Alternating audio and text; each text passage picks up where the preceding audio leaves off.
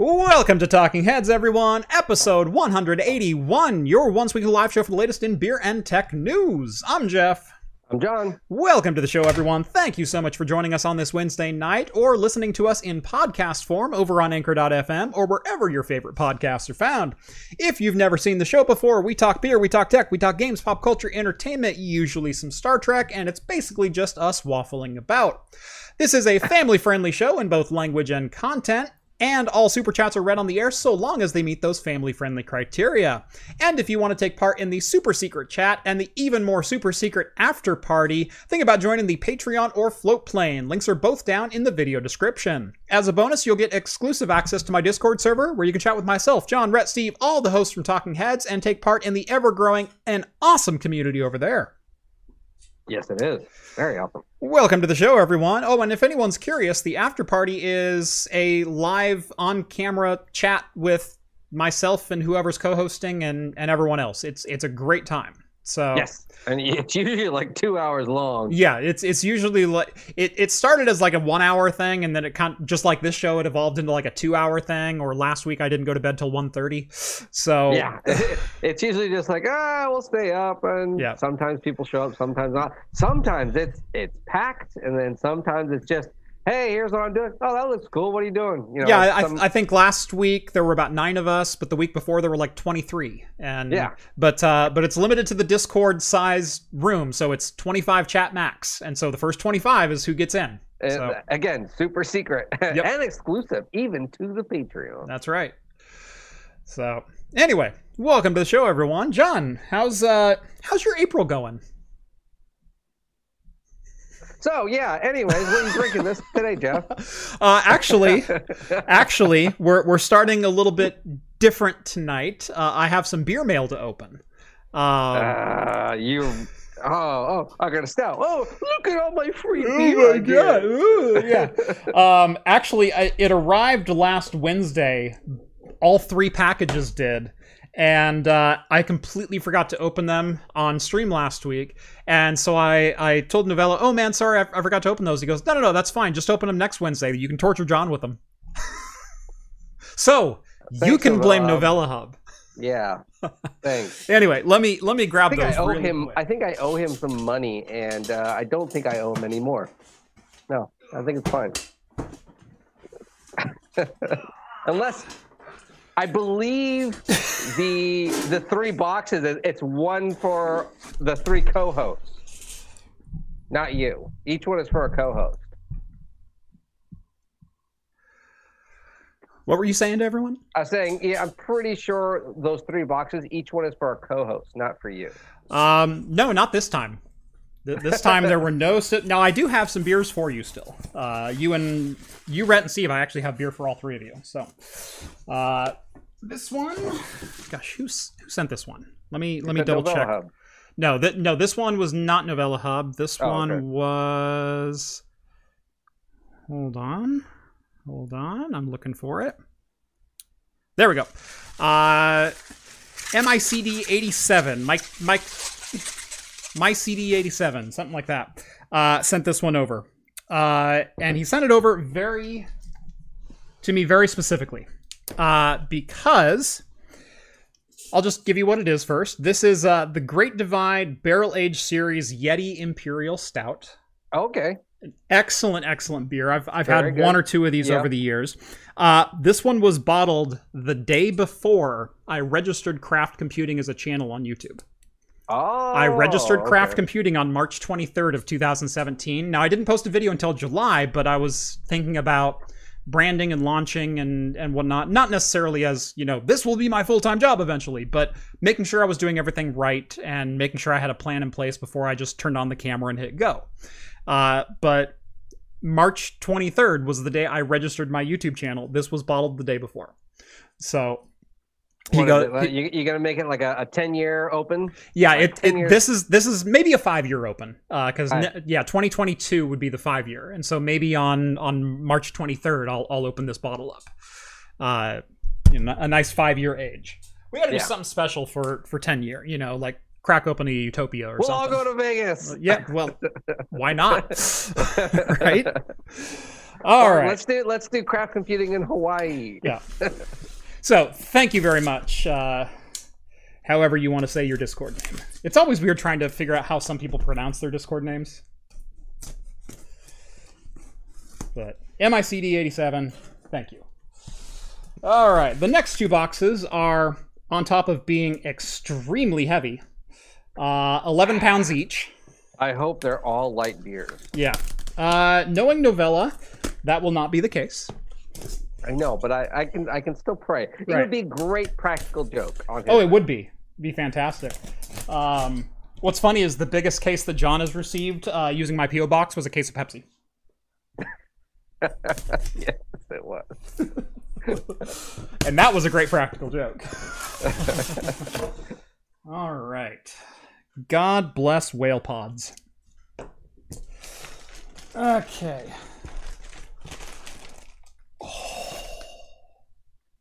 Oh, you're going to be mad. I'm already mad that you get the beer. Oh, no. You're going to be mad. I don't feel like sharing the beer I'm going to have in May with you. So, there's a full case in here. We'll start with some labels you recognize. Ah, you. I saw like 5 of them as soon as I cracked the box. So we've got an Anchorage Brewing Company Better This Way double IPA, double dry hopped with Strata, Melba, Galaxy, and Moteca hops. We've got the Death of Civilization 1 Heavy Imperial India Pale Ale from Aborit Theory. Adriat Theory. Yep, Adriat Theory, yeah. Yeah. Yeah, 8%. Let's see. Yeah, I think that place is like right by him too. Yeah. What is this one? That's kind of a cool can. Is that Nightmare Brewing? That might be Nightmare Brewing. The text is a little too dark. I don't know if I can make it out. Is it that green little logo on the side? Is it a little Grim Reaper? Yeah, little casket. Casket. I don't know. Yeah. That's not Nightmare Brewing. Blood Eagle Scandinavian style sour ale. I don't see a brewery on it though. Anyway, 7.5%. Oh, we've got. I'm digging the. He is up my alley with the can art this time. Cool can art. So this one is Adriat. Yeah. Adriat? Okay. Yep. Adriat Theory Brewing. This is the Ghost 898. What kind of beer? Triple IPA. 10%. So right up there with the Ninkasi. Indeed Brewing, the Queen. Okay. Here's another Anchorage. You'll Be Fine from Anchorage. That one I've had. Yep. So. Yep. That's a good one. I have not had that one. Fourth Orbit Double IPA. KCBC. Oh, yeah. KCBC. There's another Anchorage back here. Oh, Beyond Repair. I've had a Beyond Repair. Yeah. Very good one. Yeah. Montgomery Brewing Groot Slang Barrel Aged Imperial Stout. That's interesting. Yeah. 10.3. Just barrel aged or anything special? Just barrel aged Imperial Stout. That's what it said. Okay. Another You'll Be Fine. I've got 2 of them. Ooh. All right. I'm fine with that. Yeah. Ooh. Oh, the Rebel or Refute. Yeah. Oh, Yeah. I have that, but that's a good one. Hazy Imperial IPA, 10%. Yep, the little Cobra Commander kind of style. Yeah, I forget what Steve knows the guy's name. Yeah. And another Anchorage, not your kind of people. Double IPA 8.4. I've not had that one. So yeah, he hit me with I think 4 out of the 5 Anchorages in there I have not had. So No. That's one. I think the other one's for me. It's a duplicate. Yeah. You know what? There might be 1 or 2 in here for you if you have not had them. So we'll make it fair-ish. I need to refill that whole section starting May 1st, Jeff. So Right. it's just like, oh, I'm going to dump all of this. That's right. You haven't even bought beer this month, have you? No, actually, I did buy. In preparation, I bought some Sunday. some celebratory May 1st some beers? Celebratory. No, I found some. What brewery was it called? An East Coast brewery. It was actually a brewery in Florida. Ruse, I think it's not Ruse. Out of Order, or they make these out of order sour beers. Uh-huh. And I paid $10 a beer for them. They are very expensive. 1, 2, 3, 4, 5, 6. Another 7 Anchorage. Oh my gosh. I mean, they're fantastic, though. You can't go wrong with Anchorage. Get Thicker Skin? I don't think I've had that one. I've not had this one. Double IPA, 8.4. Usually any of the Wolf-style ones are fantastic. Nervous. I think I've had that one. Yeah. Yes, I've had that one. I think I've had this one. I recognize the can. Or if I haven't had it, I recognize the can. I might still have it. Yeah. I Like You. Oh, I did not get a chance to buy that one. Yep. Yeah, I haven't had this one yet either. Another 8.4 double. I know you know that one. Yep. What Mask? Anchorage. Yep. Double dry hopped with Galaxy. Did he just go to like Tavor? I'm assuming so. I've had that one. Night Vision. Yeah. Yeah. I've had that one. Let's see. Oh, another Get Thicker Skin. So mine. I got a couple of those then. Those are mine. Self-Destruct. That one I don't know if I've had. I haven't even seen this can before. I haven't even seen that. Yeah, it doesn't look familiar to me. So double dry hopped 4 times. Wait, what? That's not. Or sorry, double IPA dry hopped 4 times. Sorry, okay. I heard. Sorry, no, I saw the double right on top of it, and so my brain immediately went DDH. But no, dry hopped 4 times. Then Pig Destroyer. Again from Adria. Adria, okay. Dumpster Fire 2020 from Surly. I have seen that. All right, I've seen pictures of it, but I haven't seen it. I've seen the can online, but I haven't had one yet. Another Surly. Damien, Child of Darkness. Haven't seen that one before. Yeah. And by the way, can I just say again, Novella Hub killing it with the can art. Holy crap, these are all amazing. Insight Brewing French Toast Brown Ale. Oh, yeah, toast. And last up, another KCBC Kung Fu Karaoke IPA. I've had that one. Have you? Yeah, nice. I've had that one. Excellent. Thank you. Thank you. Thank you. Thank you. Thank you. Thank you. Thank you. I think the reason they send it to you is just because you have a P.O. box. I should get a P.O. box. You should. I should just get it. That way I can just start handing it out to people. But send me stuff. Send me stuff. You know, that's not how I use it, John. Well, sure it's not. I kind of use it that way for Wednesdays because my P.O. box is down below. So yeah, your P.O. box is in case anyone wants to ship him some more beers or graphics cards or whatever, you know. Yep. Anyway, welcome to the show. John, you want to introduce what you're drinking, and I will get mine out of the fridge. All right, so I am going to be having a non-alcoholic, as Jeff probably knows, but it is a special one. It is from Japan. It is a, I don't know if that's a K or an H, Hitachiano Nest. It is a yuzu and ginger pale ale, coming in at 0.2%. So I thought the flavor-wise was fantastic. Also, this is the most expensive non-alcoholic beer I have ever purchased this month, coming in at around $6.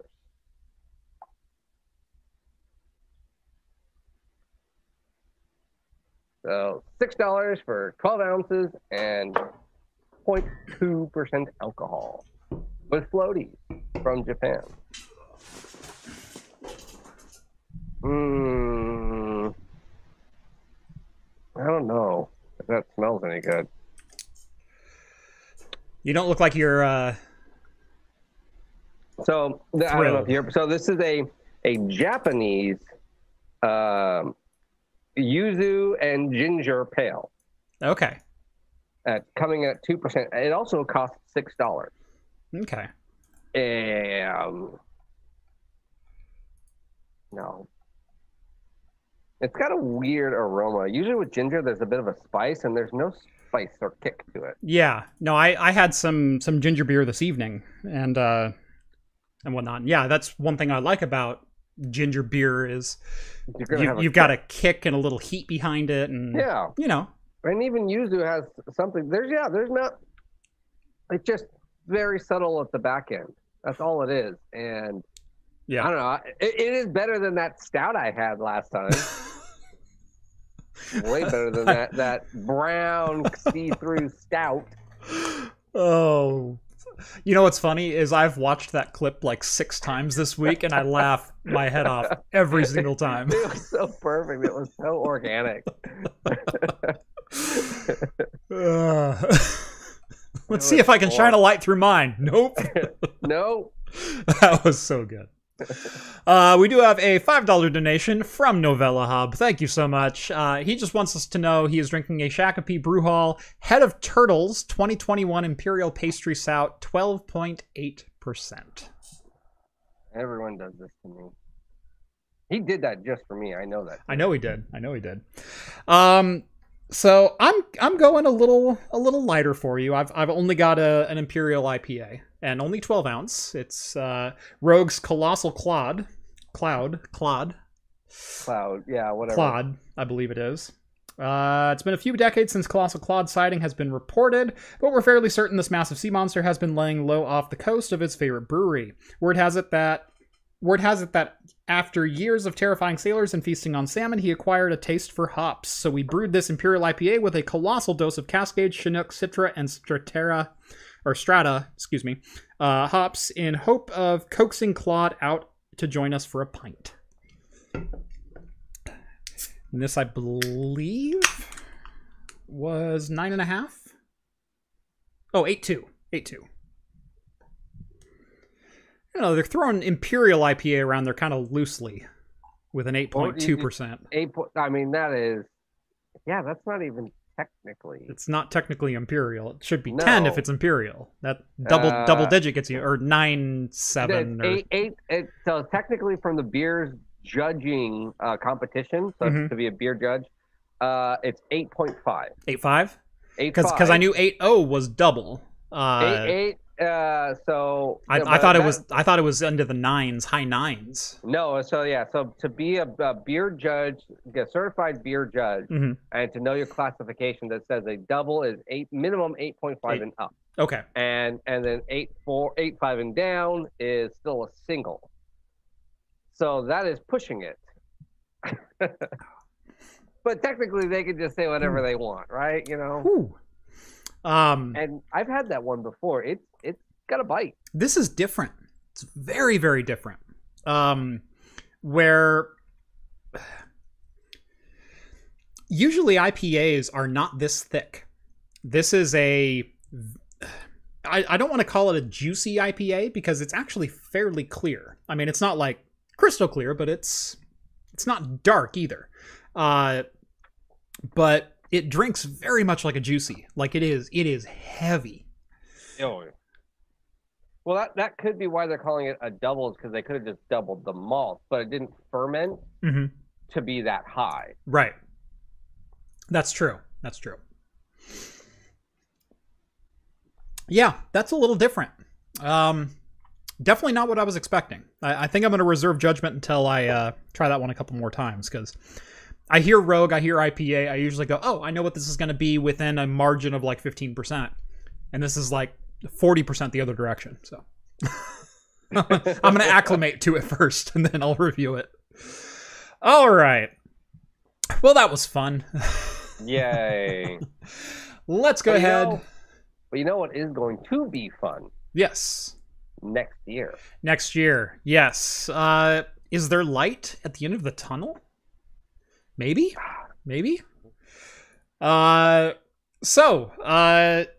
Yeah, getting into the news, there might be a little bit of light at the end of the tunnel. CES, the Consumer Electronics Show, has announced that it will return to Las Vegas on an in-person basis starting on January 4th this next year, with January 2nd and 3rd being press days. So again, we're going in a rotation. So Rhett is going to be joining me again for the live. No. Oh, you. No, I'll be willing to push it back. You know, I'll have to move some things around, but you're welcome to go. John can just show up and he can carry our bags. Yeah. He'll be our manservant. Kind of like PAX. I know. I saw the dates too. I was like, oh, these all work for me this year too. Yeah. Nope. No, it's nice and early. It's essentially January 2nd through 8th. Yeah. So we'd fly in, we'll do our coverage, and we'll see what how the rest of the year shakes out. But if CES is a go, and it also kind of depends on the current global situation and how everything's looking. But I'm vaccinated. My wife is vaccinated. You know, we're starting to feel a little better around here, a little bit more comfortable, a little bit less worried about things. Definitely not there yet, but as long as everything shakes out, we'll be in Vegas in January. Woohoo! Hopefully. Hopefully. Oh, for all you know, your channel could just tank within the next right 7 months. Right. Not likely. No one wants to watch Tech and Beer anymore. Right. This is stupid. I will say, I've said this a couple of times, and it comes across as a humble brag, but it's a humble brag. That my channel has never had a downward trajectory. I've never had a bad month. I've had month where viewership is down, but my subscriber count has only reduced itself like 11 days in 4 years, and 2 of those were YouTube purges. And 7 of those days were a week after I got the YouTube Creator on the Rise Award, and I had 40,000 people subscribe to me in the course of a month, and then 3,000 unsubscribed because they went, oh, he doesn't put out the kind of content. It's not the Wish video. I wanted more Wish unboxings. Yeah. And whatnot. He doesn't just unbox. Oh, he does ads? How dare he? I didn't start ads for another 2 years after that video. No, you did the Dollar Shave Club pretty early. That's true. No, that's right. Dollar Shave Club I did in the months following the Wish.com video. But what's really funny is in the Wish.com video, I thank you for 10,000 subscribers. Ooh. That's how I open it. Welcome back to Craft Computing, all 10,000 of you. As always, I'm Jeff. It's one of the only times I've broken cadence from that. Once I established that as my opening. And so yeah, I said all 10,000 of you because the day before it launched, I hit 10,000 subscribers. Day before I recorded it, I hit 10,000 subs. That was less than 3 years ago. Yep. Yeah. And like I said, my channel has never seen backwards trajectory. I've never lost subs. So humble brag, but also really cool. So, and you guys are also awesome. I mean, yeah. I was talking to them, but John's cool too. John's cool too. I was like, you're welcome, Jeff. Yes, thank you. All right. So yeah, hopefully we will be back in Las Vegas on the CES show floor. Doing our Jason how to drink. Yeah. Oh, that'll be good. I don't know. Jason might be a little gun shy after getting COVID last CES. So I thought he was the cause. Patient zero. I'm pretty sure he was. He was among patient zero. Yeah. So, and I did have someone comment early on, right as I was finishing up the beer opening. Do I like tactile or linear switches? I think this is a good little side piece because we don't have much news tonight, so we're gonna take a couple of comments from the audience every so often. Let me just say, as a public service announcement, if you or a loved one is thinking about buying and customizing and building their own mechanical keyboard, there's no hope. You will never financially recover from this. I am very much a tactile Switch person. I pretty much love Cherry MX Browns. That's usually my cap or my Switch of choice. However, a lot of you saw the review that I did of the Marsback M1, the Disco Fever keyboard. Yeah. The RGB overload. RGB everything keyboard. I've actually changed that over to my primary keyboard for my streaming rig because it's nice and compact, but it is solid as all heck. And I love how rigid this keyboard is. I mean, it's an inch thick of acrylic underneath it. Like, it's insane. And so there's no flex. It's one of the best typing keyboards I've ever had, especially now that I swapped the key switches out for Gateron greens. And let me tell you, like the linear switches that they had, they're among the smoothest I've ever used. But I'm a typist first and a gamer second when it comes to keyboards. And linears just don't do it for me with typing. I end up making a lot more mistakes because I'll barely glance a key trying to type very, very quickly. And it'll input like 3 key inputs. And it's like, no, that's not what I wanted to do. And so on linears, I find myself backspacing more than I'm going forward. But I swapped this out for greens, and oh my god, I'm sold. Not only am I sold on, like, I love green switches now, I just bought an entire new set of green switches and a 100% CNC'd aluminum keyboard case and a custom PCB and a set of custom keycaps. Like, $287 later, I have a keyboard for my other computer on its way. So... I bet Maniac was just like, drooling the whole time. Oh, I know he was. I actually tagged him on Twitter and like, this is all your fault. Like, I hate you right now. And what's funny is I have certain aspects of tech that I have intentionally not gotten into because I know me. I understand my buying habits and my obsessiveness and my everything else that goes into like buying decisions that I make. I understand me, and keyboards are a bad thing to be in. So, yeah. Now I'm gonna try to stop with just these two. No, probably not. We all know I won't. That's like Jeff saying, "Yeah, I'm just gonna have these 2 beers."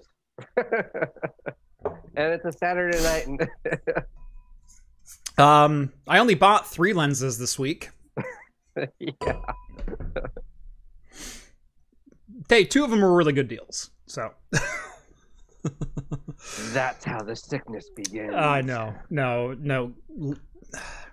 It's a really bad thing that I decided to make my second professional career revolve around video gear and cameras and lenses, because I'm on eBay and Amazon and B&H like every day looking for sales, I don't need more lenses. I use the Sigma 18 to 35 85% of the time on my main rig. That doesn't mean I don't have 12 lenses. And every once in a while it's fun to take a lens out and challenge myself to, like, you're going to do all of your B-roll with this one lens this week. You're not going to switch. You're not going to use the Sigma. You're going to try to do some more unique things and some different camera moves and different angles and whatnot. And sometimes the results are really cool. Now, what I do need is that Laowa 24mm probe lens.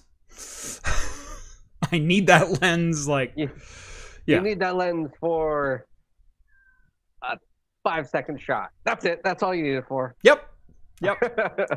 Totally worth it. I will say Bad Seed bought one, and he's done a couple of just like one motion camera moves. It's like, oh my god, oh, that's so good.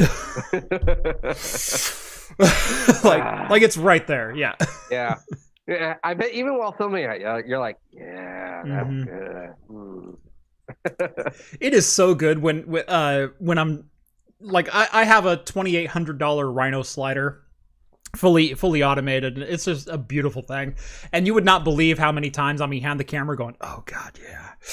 just like watching the monitor tilt across and going, oh, that's going to be a great shot. Oh yeah, I know. I love it when I'm in editing and it's just like, oh, that turned out so much better than I thought. Yep. Oh, that was so nice. Yep. I remember filming the episode that building my PC that didn't turn out, or it was like one of the ones, but it was the Firestone Walker, and we had to make the Manhattan. Oh yeah. And you were like, oh yeah, that's a good shot. And you're like panning over the liquor. You're like, yeah, this is looks good. So, no one else cares, but I care. But I care. Right. Joe, $5 super chat. Thank you so much, Joe. As a virtual event producer, I can't wait to be back in the ballroom and exhibit hall. Yeah, no, I fully agree there. I mean, as much fun as it is to do the live shows, and as happy as I am that our live shows have survived not being able to do them in person, I can't wait to be able to do them in person again. And maybe we go to a hybrid system where, once a month I'll have someone in studio and the other 3 weeks we don't. That way it's easier on myself, easier on the co-hosts and everything else, especially because we film so late. And so maybe once a month we have one person in studio just to get some of that feel back, because gosh, I think the majority of Talking Heads have now been remote, or almost. Yeah, I think so. It's going to be close if I go back and look at the numbers. No, we were over 100. That's right. We were over 100 in person, but I think from 120. So we've done 65 episodes remote at this point ish. Like that's a third. Yeah. Coming up there. Yeah. American Cosworth, $5 donation. Thank you so much, Cosworth. So when is Jeff going to try Home Assistant? I dabble with Home Assistant every so often. It's been less of a need lately because I replaced a lot of my Wi-Fi bulbs that were in my office here with just straight up Bluetooth or even manual adjust lights. I needed some more control of lighting here in my studio, and I ended up spending a lot of money on some brand new lighting systems. I got a couple of very, very good key and fill lights, as well as the 2 fill lights that I have overhead, which is why my colored backgrounds have like jumped up a major notch, and why I have proper lighting on my face with the right shadows and things. I even have a light over my head that gives me just a little bit of a yellow glow. That's not the Edison bulb behind me. That's a light on the ceiling pointing down. Like, I went all out on some of the stuff lately. I know. Sorry, Rambo's been yelling at my door and keeping the kids awake, so now he's back inside. He wanted in because I left my window open, so he's got to go sit up there. All right. Do cherry switches have a standard base so you can swap the colors? There are two types of keyboard switches for the most part. There are hot swappable and non-hot swappable. The switches themselves are basically the same thing. It's whether or not you solder them into the board. And so the PCB is what dictates if it's hot swappable or not. Most keyboards that you get, unless they advertise hot swappable, are soldered boards. But what's funny is while I was shopping for the keyboard that I ended up just buying, all the different pieces, I realized that my daily driver keyboard for the last 3 years has hot swappable switches. So I could have just replaced the switches in it. But what's the fun in that? That's like just changing the tires on your car. Like I said, I know me, and keyboards are a problem. And so I'm trying to do it right one time and then never again. And we all know that's a lie. Because he's like, it's right, but it could be righter. Right. Well, it was right for the time, but now the situation's changed. Like, so I'm building a keyboard to match my new workstation. I bought a brushed aluminum case specifically to sit next to my brushed aluminum PC. I know. It's so difficult up here in the 1%. It really is. Like, yes, I have to get a new beer glass to match my beer bottle every time. Yep. Blame Manic Geek? No, I specifically tagged Manic Geek as soon as I ordered it. I snapshotted the order and I sent it to him and I went, "This is your fault." I'm a little mad at you right now. All right, moving right along. There's a new rumor surrounding Apple that the 24-inch iMac that just debuted a couple of weeks ago will be the last Mac computer featuring the Apple M1 processor. It's already obsolete. It's already obsolete. Yeah. And I feel great with the MacBook M1. Actually, no, I still stand by. My M1 MacBook is the best laptop I've ever owned. But Apple is reportedly entering mass production on their M2 next generation CPU. They will be using TSMC and will be on a 5 nanometer architecture. And that's about all we know. Yep. That's it. It might be premiering sometime in July. Right. Yeah, maybe sometime in July. But that's really about it. That's all we know. I will say the M1 is an insane CPU, and it's only 35 watts. And boy, if they crank that thing to 11, that's going to be a good chip. I feel the same way about the M1 as I felt about Ryzen when they launched in 2017. Ryzen 2. Zen 1, the original Zen 1, the Ryzen 1600 and 1700. Like, I went out and bought a 1700 because it's like, holy crap, that's a hell of a processor. 8 core, 16 threads, competes at least on the same stage as like a 7820X. Like, it loses, but not by the margin it should, being it's only a third the cost. Like, that's kind of what we were looking at and going, man, if they can just dial this in a little bit more, Intel's going to be in trouble. We said it all the way back then. I said it on episode 1 of Talking Heads of when we talked about Threadripper launching. That, man, this is going to be game changing, and if they can start to get up to that level where they're actually competing blow for blow with Intel, it's going to be a fun couple of years. What followed were a fun couple of years, and all of a sudden here we are, and Intel's the budget king, and like you can get a 6-core overclockable chip for like $240. Like, competition's great. Yeah, no, but now we have to be able to get access to them. Right. And they're all in short supply. Yeah. So, but I feel the same way about the M1 as I did about those early Zen CPUs, going, man, these are so great and they're so efficient and they're hitting so far above their weight class. Man, just imagine if they produce a 60-watt chip, or just imagine if their graphics processor is dialed in a little bit more, which it's already pretty good. Like I think early results were like GTX 1050 Ti to GTX 1060 level performance. By the way, that's baked inside that chip, and it still only draws 35 watts. Like, It's good. It's really good. If they can get it with more I/O, so more USB, more PCI Express slots, better integration of those type of components. If they can get it with more CPU cores and more GPU cores, it's going to be good. So I'm looking forward. I'm looking forward to seeing what is out there. Yeah, but so far, like you said, we have no idea anything what M2 or Gen 2 will be. Hopefully, we'll know really soon because July is right around the corner. Dark Storm says Apple high cost generally. They have that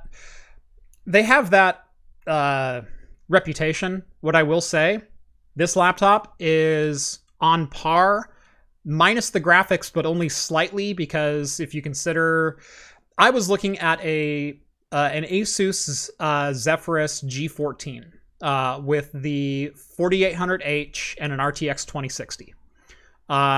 Came with essentially the same screen, about a 1440p screen. This one's slightly under 1440p, but it's again in the ballpark. It's 2300 by it's higher than 1080, but not 1440. But it comes with a GTX 1060 class GPU instead of a GTX or an RTX 2060 class GPU or CPU. So it's lower graphically, but it's also only 35 watts for the whole thing instead of being 95 watts with the GPU and CPU combo. It's a thinner laptop. It has faster USB connectivity. Now it has fewer ports, and that's certainly a bummer. But this laptop was also $200 less than the Zephyrus G14. Like, I didn't spend $1,800 when I could have spent $13. I spent $13 when I could have spent $15. So take it for what it is. Next up, Google done goofed. Well, at least in Argentina. Well, Google as a whole done goofed, because these are regular things that web providers should take care of, and they didn't. Yeah, they didn't. Yes. So Google in Argentina let their domain registration lapse, and an Argentinian national bought it for £2 or about $5, I think is what he paid for the registration. It was somewhere between $4 and $5. But yeah, google.com.ar is now the property of an individual in Argentina. And he bought it through a regular process of an abandoned domain name, where that domain is no longer registered to the affiliated owner. It's available. Yeah. And he bought it.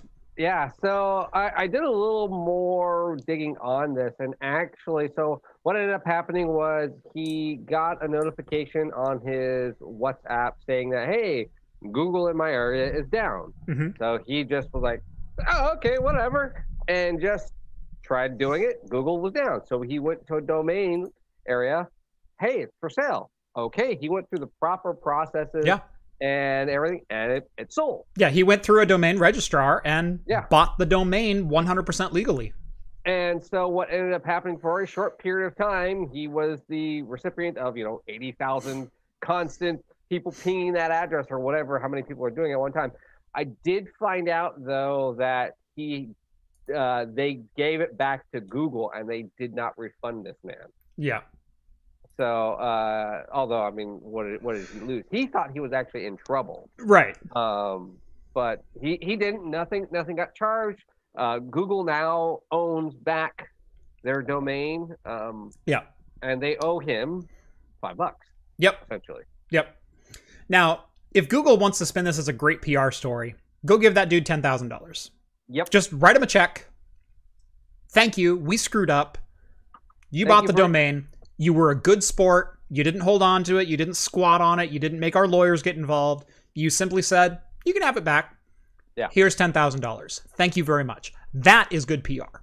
That's good PR, Or now, then, put a painting of his face on Google search for a month or something like that, know.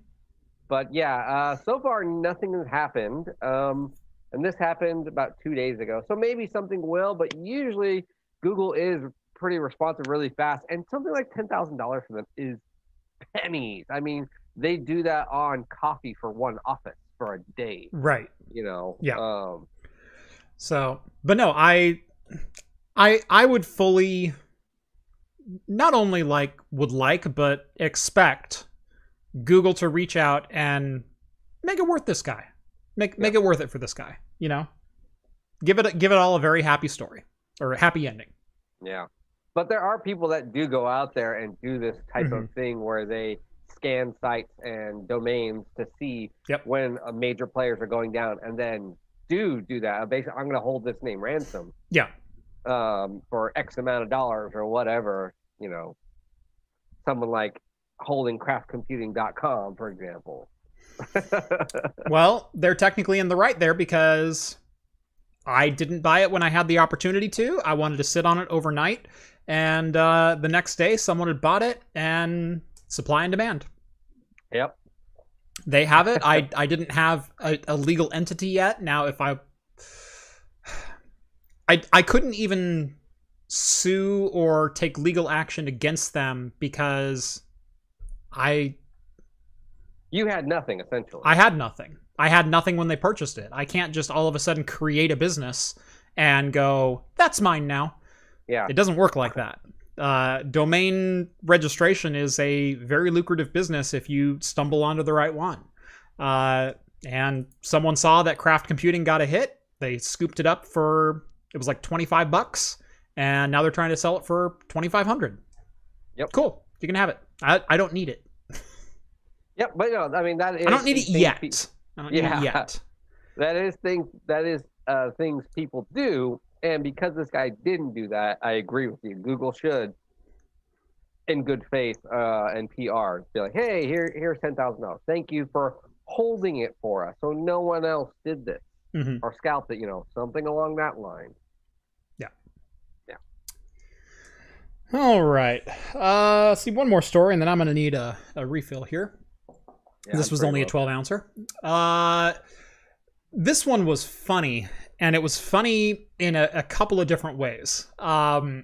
So this is on IGN's website, but it was covered by a number of different outlets, that drones in Shanghai, China had formed a scannable QR code in the sky, a la what Intel did at the last couple Olympics with doing like skywriting with, 1,000 drones. They did skywriting, but with a QR code that you could scan to download a mobile game. Yeah, I thought that was hilarious. I think it's pretty brilliant. Yeah. Now, the IGN page, for whatever reason, doesn't have a picture of it. I know. But this was the picture that I originally saw. That's the one I did too, but the article I kept finding were horrible articles. At least this article kind of explained a bit more. Exactly. Yeah, at least explained what it was instead of just going, OMG, they made a OMG, QR code in the sky. QR code. Right. Download our mobile app. No. The first thing I thought of when I saw this image, Borg Cube. Oh, really? That's pretty good. I was thinking, what's that Harrison Ford? Blade Runner. Oh, yeah. All 3D. The 3D hologram. The 3D billboard hologram. productions. I was like, oh, this is going to be the new way people advertise now. This is cool. Yeah. No, I saw this, and I saw it on my phone, and I went, that looks like a Borg Cube floating above Shanghai. Oh, man, how cool would it be if they did create a 3D cube, Borg Cube? Yeah. Or just even... a QR code, but all completely surrounded. That way it did look like a Borg cube. Yeah. Just a cube in general. I would think it was a giant Borg cube. But yeah, this took 1,500 drones. It didn't just do the QR code. It did, some script or some, like you said, words, and did some anime characters from the mobile game. But yeah, the big deal was anyone could scan this and download the game. Yeah. Which is a free to play game. With inside advertisements. Yeah, right. Of course. Yeah. No. I thought it was pretty clever marketing. I think that's a fun thing. A fun thing that they did. I don't know if they'd ever get clearance in the States to ever do that because of the FAA and their very anti-drone stances, but. Yeah, you need a pilot's license to videography and a videography pilot's license to film a real estate thing. It's a 400-gram drone that can't go into commercial space. Like, let's call it what it is. If it falls and hits someone, that's one thing, and I can see you need a certain insurance package if you want to fly it commercially or something like that, but. Telling me I need a fully fledged pilot's license is another thing entirely. Well, it's kind of funny because about 4 years ago, when that still big drone, like build your own drone kits were really, really popular. I know they probably still are, but my owner, the manager at my work, him and my boss built their own drone, and they attached the camera. Is it one of those massive 6-rotor ones? Yes. Okay. Yeah. Or you built it yourself and everything like that, and you bought all the parts, and they mounted their own camera on it, and they built their own remote, and they wanted to do a promotional video instead of just buying a drone. They had to build it. A promotional video of the building, and like, oh, I want to get the aerial shot for the website. It's gonna be so cool. Back when all those things were popular. Yeah. Our building is literally right next to the freeway. Like, there's building, parking lot, freeway. Yeah. To I-5. And the drone went up and moved, but apparently they got it backwards, where forward was back and backward was forward. And they thought they were going forward, but they went backward toward the freeway, and then the signal cut out. Yep. That is not kept going. That is not the place to test your drone piloting prowess. Yes. And luckily, They did it right in front of an overpass sign, Uh-huh. and it perfectly just so the sign's like this, and it perfectly ding and just held there. Yeah. And it was like if it just did a couple more feet and fell right into the freeway on someone's car. I mean, it was saved of like, my gosh.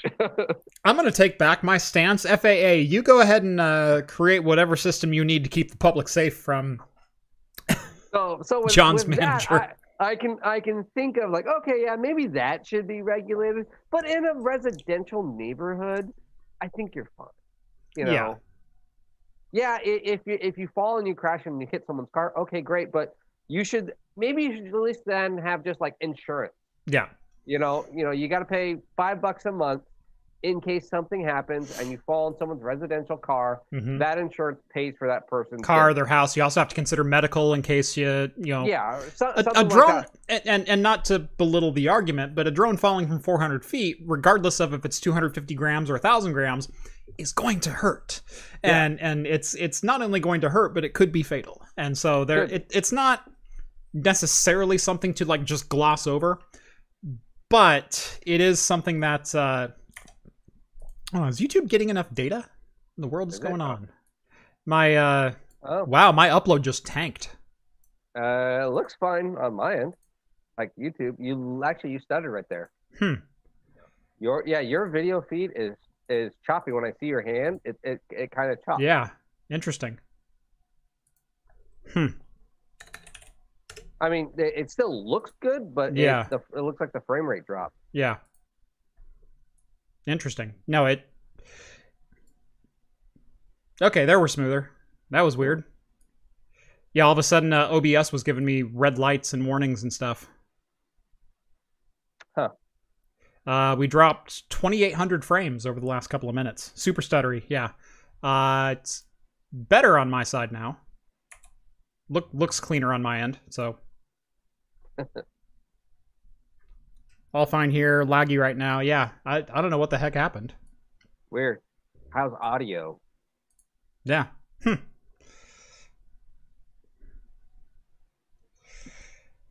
Cool. Laggy for me. Not exactly 4K Dolby Vision, but still. Yeah. No. Yeah. I mean, it looks all right. Looks all right. Maybe it's just a YouTube thing. Yep. Ooh. Ugh. Could be just YouTube. We'll see. But yeah, I mean, it's been choppy on and off for about 10 minutes. Okay. Who knows about the drone? I don't know. It's a hard issue. A lot of them now too. There's so many of these smarter drones now that if they do lose a signal, they know how to pre-program themselves to land. Yeah. Too. So right. They already have the automatic takeoff, the automatic land. If you're going too crazy, they take over themselves and balance themselves out now. So they're way easier to drive nowadays than they were, the first generation that came out when stuff like, I programmed it wrong and it just takes off, you know. That overcorrectedness on the controller, that's gone now. You can easily throttle that back, that sensitivity down. Like my brother got a drone and he's never flown one before, and he was like, after 10 minutes, he's like, watch this, and flying it around. Right. No, I've owned a number of different drones. I have a Parrot Bebop 2 right now. I only got that.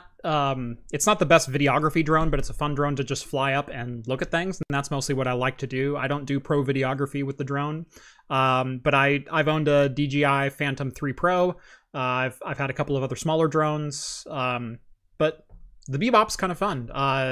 I've been thinking about getting one of the newer DJI, one of the new Mavic ones, or the super tiny, like put in your backpack. The main reason I sold the main reason I sold the Phantom was it was this freaking big. I mean, it was.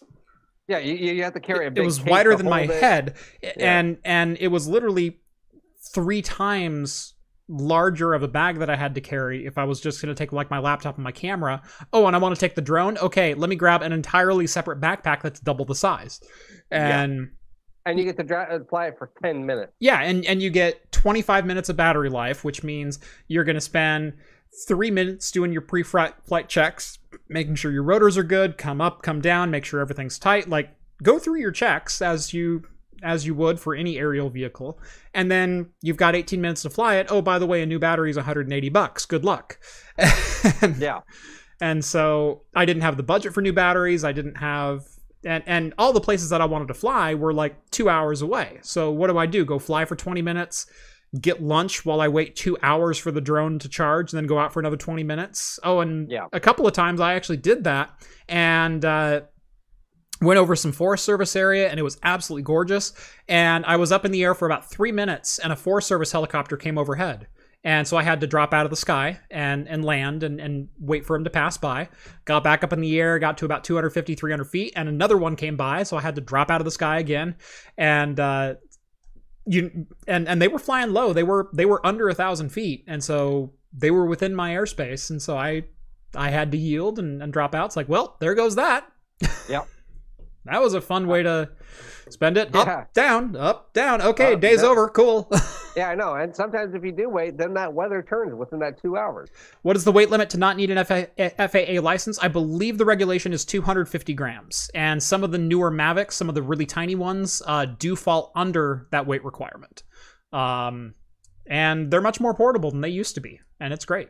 Yeah, no, they'll fit in a little thing. They're like the size of a Nintendo Switch. I mean, not the thickness, but, width. But a case like this big that I could stick in a camera bag because it takes up about the same size, about the same amount of space as my lens. Yeah, and then just all unfolds, and there you go. You take a couple extra wings in case they broke. Right. You can take a spare battery, all in a case this big. Right. A size that big. Yeah.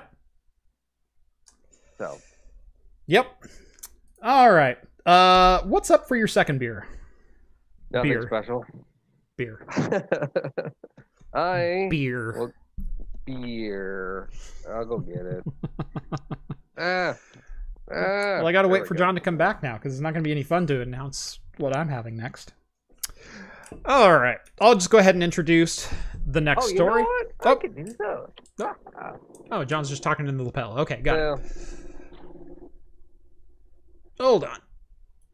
We're a very professional outlet here. There we go. Okay. So, next story while John is getting his beer is we'll get into the segment of the show that we call Backdoors Are Bad, okay? And it is all about in this case, no company creating a backdoor to let someone in. This is a case of hackers creating their own backdoors into legitimate products. So the first case that we're going to look at is a password manager, and secondly, we're going to take a look at NVIDIA drivers. So both of them have had backdoor exploits occur in the last week or so. But first, I want to pour some beer. So John, what do you got? I will not be having a beer since, we know it wasn't going to be a real beer anyway. Beer, but I actually, my wife got into these, but she got into a lot of the CBD drinks. Yes. The beverages. So I will be having one of those instead, just because nice. I'm like, they're in my fridge. So it'll be CBD watermelon. Ooh. I haven't seen that brand yet. Yeah, she really liked, I got her a couple of the Boneyards. Mm-hmm. And then so she was like, oh, I like these. These are kind of like making me relax, and I don't need alcohol type of a thing. Right, hey, great. Right. This works great for my month too. Let's go get some. Yeah. So I went on the search. I found a bunch of them. Rogue makes their own now. Yep. No, I've got a couple of the Rogue ones in my fridge. I've got a couple Boneyards. I've got a couple from some other brands. Yeah. So this. So I went to John's Marketplace and basically bought every single one they had. Yeah. So yeah. Oh, you're even giving it a glass. Look at that. That's right. So, I figured I would sign off John's month here on the show with the Bell's Brewing 35th Anniversary Expedition Stout Reserve. Of course you did. Of course. Extra Special Russian Imperial Stout, 11.5%. There's a good look at it. How many of those do you have? One. Just Bell, one. We don't get... Did Novella Hub send you that? No, this one was not Novella Hub. Oh. Because I know we don't get Bell. Nope, we don't get bells over here. Now I do have some Hop Slam? Hop Slam for you guys. Yeah. Oh man, if you thought the Fremont was dark, Oh, look at that head. that is It's black. as dark as the beer. Yeah, no, that was black. You have your light. I've got my phone around here. Where's my phone? I don't see my Yeah, man. phone. Oh. You want me to call it? Hold on. I hope it shines through.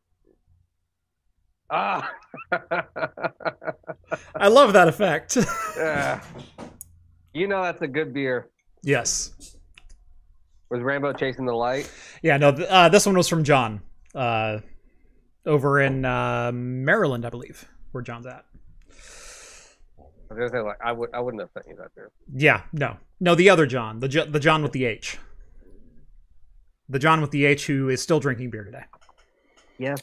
Yes. No, he sent this to me a couple of months ago, and it's been sitting in my fridge, and I've been waiting for the right moment to drink it. I feel today is the right moment to drink it. Saturday. Darker than wine, reddish black. No, it's pretty much all black. It's black. This poured like Mr. Black coffee liqueur. It really did. Or the what's the Kraken? Kraken Blackstrap. They made a coffee rum, and oh my god, that's what this poured like. I don't know. I was gonna say like that looks sicker. Mm-hmm.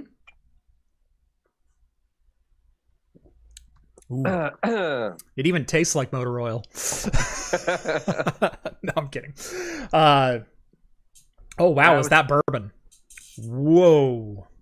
I was thinking because Saturday or Friday night is the last midnight. Friday at midnight, yeah. I can drink again.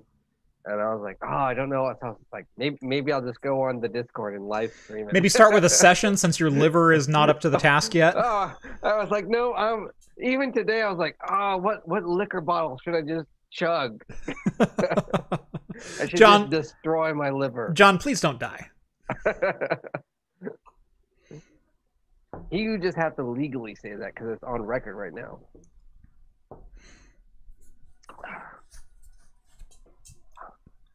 All right. Let's see. Holsky 77. I just built an E5 2688 on a machinist board for some aerial optimization work. Cheers. Thanks for your vids. I have testing and assembly video uploading now. I had to lower my memory clocks from 2133 to 1866. 1866 is pretty respectable for those boards still. But is 2688 or 2687? I don't remember. I don't recognize the 2688. Oh, there's 2688 V4. Are you on a V4 motherboard? Could be a V4. Nope, I don't see that one either. Huh. I'm betting it's 2687W, which is also a phenomenal CPU. But no, very cool. Let's see. All right. We were talking about or getting into the conversation of backdoors, and I'm calling this segment Backdoors Are Bad, okay? Okay. You like that? Now, I kind of want to tie this into the conversation about Congress or governments trying to implement backdoors into legitimate products. So we can look at things and make sure the bad guys aren't doing anything bad. And that, don't worry, the bad guys will never, ever get a hold of these items.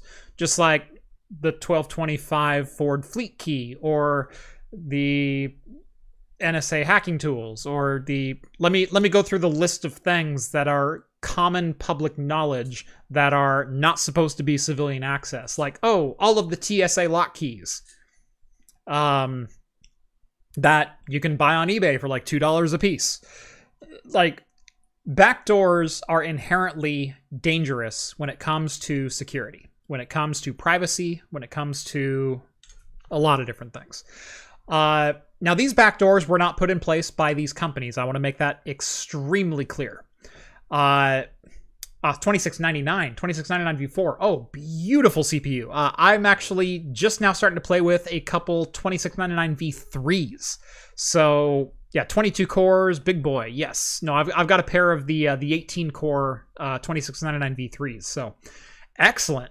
Glad it's working out for you. Yeah, you might be able to dial in 1866 or 2133 because it is DDR4 and that should run. And if you're on a machinist board, depending on if you're running ECC or not, it could be a little wonky. So yeah, 1866 might still be fine for that though. But no, good chip, good chip. Anyway, I want to make explicitly clear that these companies did not put backdoors into their software, but the outcome is pretty much the same as if they legitimately did. So first up, we have Password State is the name of the program. Password State is a password manager, and hackers managed to steal as many as 29,000 enterprise accounts and all of their passwords completely unencrypted. Now, the reason they were able to do this is some hackers got into and took advantage of Password State's update mechanism, very similar to the SolarWinds attack we saw a couple of months ago, where people injected malicious code into a SolarWinds update and started taking over machines. In this case, they injected malicious code into a legitimate Password State update package, which gave them unencrypted access to the passwords, because Password State holds the encryption key, and if you can tell the encryption key to, no, just give me access to it too, all of a sudden it unlocks it. And that's exactly what happened. So it was completely invisible to the end user. It was completely something that was pushed out legitimately by their update servers, or at least they tricked the program into going to different update servers, I think is how this one worked. And they were able to execute malicious code on the end user's machine and steal 29,000 accounts worth of passwords. Now, that's not 29,000 passwords. That's 29,000 accounts worth of passwords. My password manager, I've got like 250 passwords in, if not more. So that's a lot of passwords. Yeah. I just loved the fact that the name that was it when they found it, what it was called. Loader? Just Loader. Loader. It's like, oh my God. Yeah. So, like, that was click me. Yes. All those emails I get, click here for your invoice. Yeah. So Loader. they injected a file called Moserware Secret Splitter DLL, and it contained a legitimate copy of an app called Secret Splitter, along with malicious code that was just named Loader. And Loader was the package that actually exfiltrated that password data. But they were able to inject essentially two running applications into an update that everyone just took on good faith that it worked, because it came from a legit update server. It came from a signed package, and now all those passwords are out there. So the compromise, this one was officially on the Password State update network. They actually infiltrated their update servers. It wasn't third-party servers. Password State update compromise lasted from April 20th, 8:33 a.m. to April 22nd at 12:30 a.m. The attack server was shut down on April 22nd at 7 a.m. So, yeah, 2 days worth. Two days. That's a lot of time. That's a lot of time to push out a lot of updates, which is why they got... I think Rambo wants out. No, he's playing with my cable mod bag on the floor. Oh, even I can hear him. Yeah. Everyone likes Rambo. So, but yeah, they're saying that if you do business with Password State, to change everything. Mm-hmm. Every password you have, go ahead and do it. So if you are using that, go ahead and do that. Don't you have a sponsor? I do, NordPass. This never happened to them. Man, they should have used NordPass. Actually, it didn't happen to them, right? And people have asked me repeatedly. Now, I will say, NordPass, while I do have currently a working relationship with them, I am under no affiliation with them at the moment, nor do I have any active contracts with them. I do not have any outstanding ads to run, nor any spokesman things that I am doing. So we are essentially 100% seeing other people at the moment. and not for any particular reason. I just have some other ads that I'm running on the channel, and I just don't have enough spots to go around. And so it kind of becomes a... Contract up. Yeah, contract is up, and someone outbid you. So there we go. Ram, would you stop it? So have your zoomies somewhere else. Gosh. G-Pilot said meow meow meow. Translated pet me, pet me. Pet yeah, me. No, that was I'm attacking something. That is his I'm in hunting mode. And the prey in question is the cable mod bag for my most recent build. Now he's up on my desk. Awesome. Please don't knock over the stack of GPUs. Watch me. Anyway, so yeah, I have a very friendly relationship with NordPass, but people have asked me, how could you possibly support a company and advertise for a company that had such an egregious exploit with NordVPN a couple of years ago, and then they didn't disclose it to anyone? And my response to that is, I read the postmortem, and I also gave them crap at the time of not disclosing it as well as they should have. But I also stated the attack vector was so incredibly narrow, and Nord doesn't keep any logs, so they didn't know who to notify on who may have potentially been infected. This was a very, very, very isolated and niche situation in which NordVPN rented servers from a cloud provider, as every single VPN provider on this planet does. That cloud provider, that hosted service provider, themselves were victim to an exploit using, I believe it was one of their remote management systems. Maybe it was either Dell's or someone else's, but essentially the lights out ports, the ILOs were compromised on some of the physical hosts that Nord happened to have virtual machines running on. Now, this is something that Nord never could have known from a cloud provider standpoint. You audit your cloud providers as best you can, but just like any other service, you kind of have to take them at their word of their terms of service. And Nord wasn't hacked. Nord wasn't hacked. A third-party cloud provider was hacked. Yeah, right. Every headline said NordVPN hacked. Right. That wasn't the case. Now, the end result was Nord did suffer a compromise of some kind in which they got root access to some of the VPN servers and were able to basically do some man-in-the-middle sniffing, but only during live sessions. And it was also revealed during that hack that no logging took place on any Nord service. So, yes, they were hacked via a very obscure attack vector, which, to the credit of the hackers, worked. They got in. But remember, the bad guys only have to be right once. Good guys have to be right every time.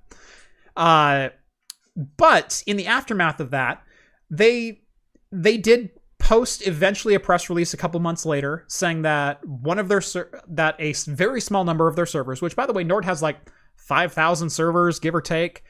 This was 3. Oh, I thought it was 1. And it no, I believe it was 3 nodes, so 3 potential service nodes. So when you get onto Nord's website and you search for servers, you get a 4-digit code and a country location. So US 2922 is a NordVPN server somewhere in the continental US. Then there's Canada ones, there's Mexico, and there's all like 172 countries or something like that. And all you get is a 4-digit code. 1 to 3 of those codes, those servers, were compromised. Nord doesn't know who connected to them while they were compromised. So who do you alert? Legit question, how is this different from the Ubiquity hack?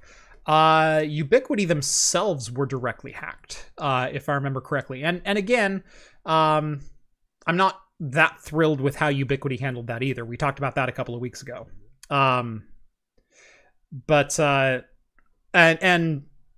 let's be clear, Ubiquity themselves were hacked. They said our servers on a third-party cloud provider were hacked. The problem is they attacked Ubiquity directly. They just happened to be on Amazon AWS.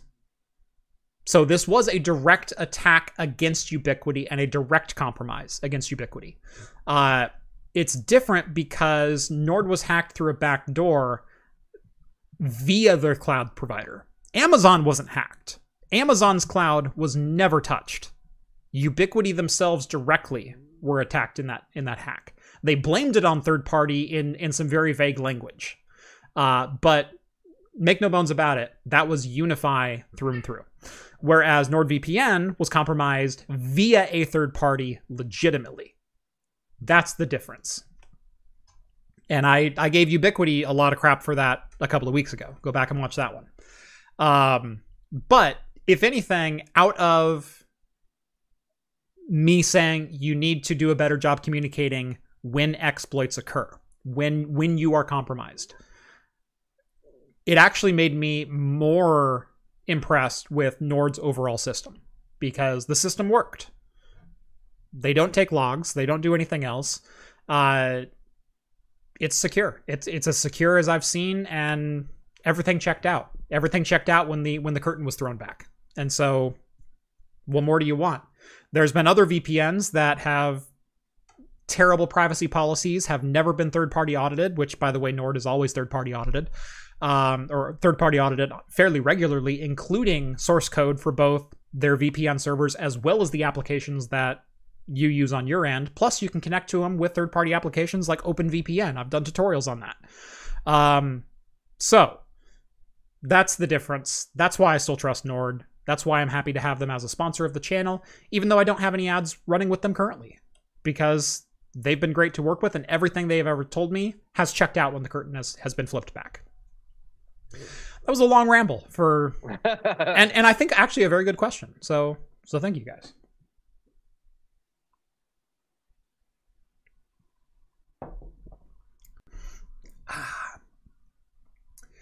Moving on, we have another backdoor that took place, this time in an NVIDIA driver package. Now, this one is not, in and of itself, necessarily a backdoor. What this is it compromises a CVE, so a critical vulnerability.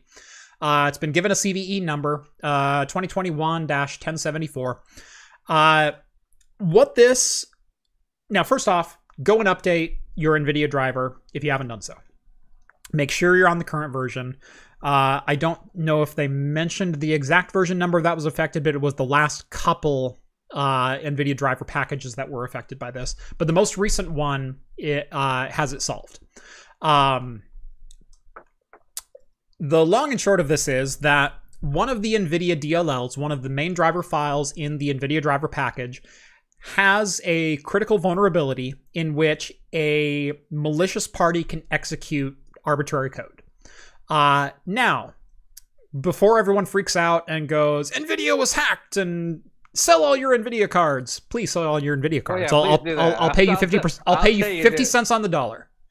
I'll pay you 50 cents on the dollar if you want to unload them. Anyway, there's a vulnerability that was discovered in an NVIDIA driver package that allowed a third party to execute malicious and arbitrary code. However, that attack vector does not have an outside opening. It is not accessible just because you happen to be running an NVIDIA driver package and you visit a website. This is one that you still need root file system access to the target machine first. So once you have that, you can run arbitrary code through an exploit found in this driver. But it is critical because it is a bug that enables arbitrary code to run. unfettered with system access, with root access. Because it runs at the driver level, the driver is called by the system. You can run code at system level. That makes it critical. But this also brings up, again, why backdoors are bad. Because as with password managers, if there's a backdoor in a password manager, your passwords are no longer secure. If there's a backdoor in an NVIDIA driver that allows someone to run arbitrary code, your system is no longer secure.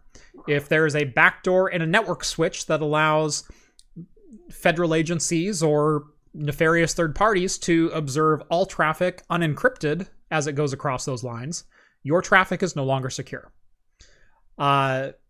So while both of these are pretty terrible exploits, pretty bad things that you do need to fix. If you do run password state as a password manager, make sure you change every single password you have. Yeah, that one's pretty big. That one's a pretty big one for 29,000 different accounts.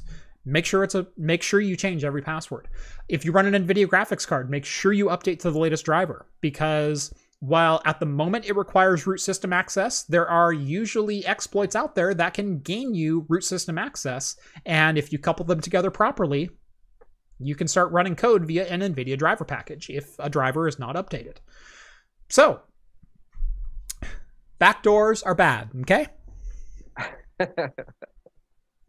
And RAID is not a backup. RAID is not a backup. RAID is not a backup. So we're gonna make a T-shirt that says on the front, RAID is not a backup, and then the backdoors are bad.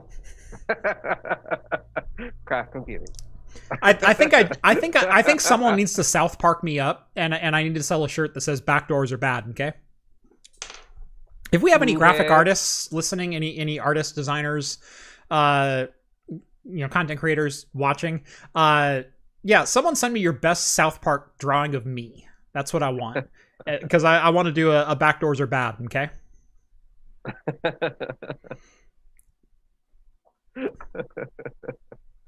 That's funny.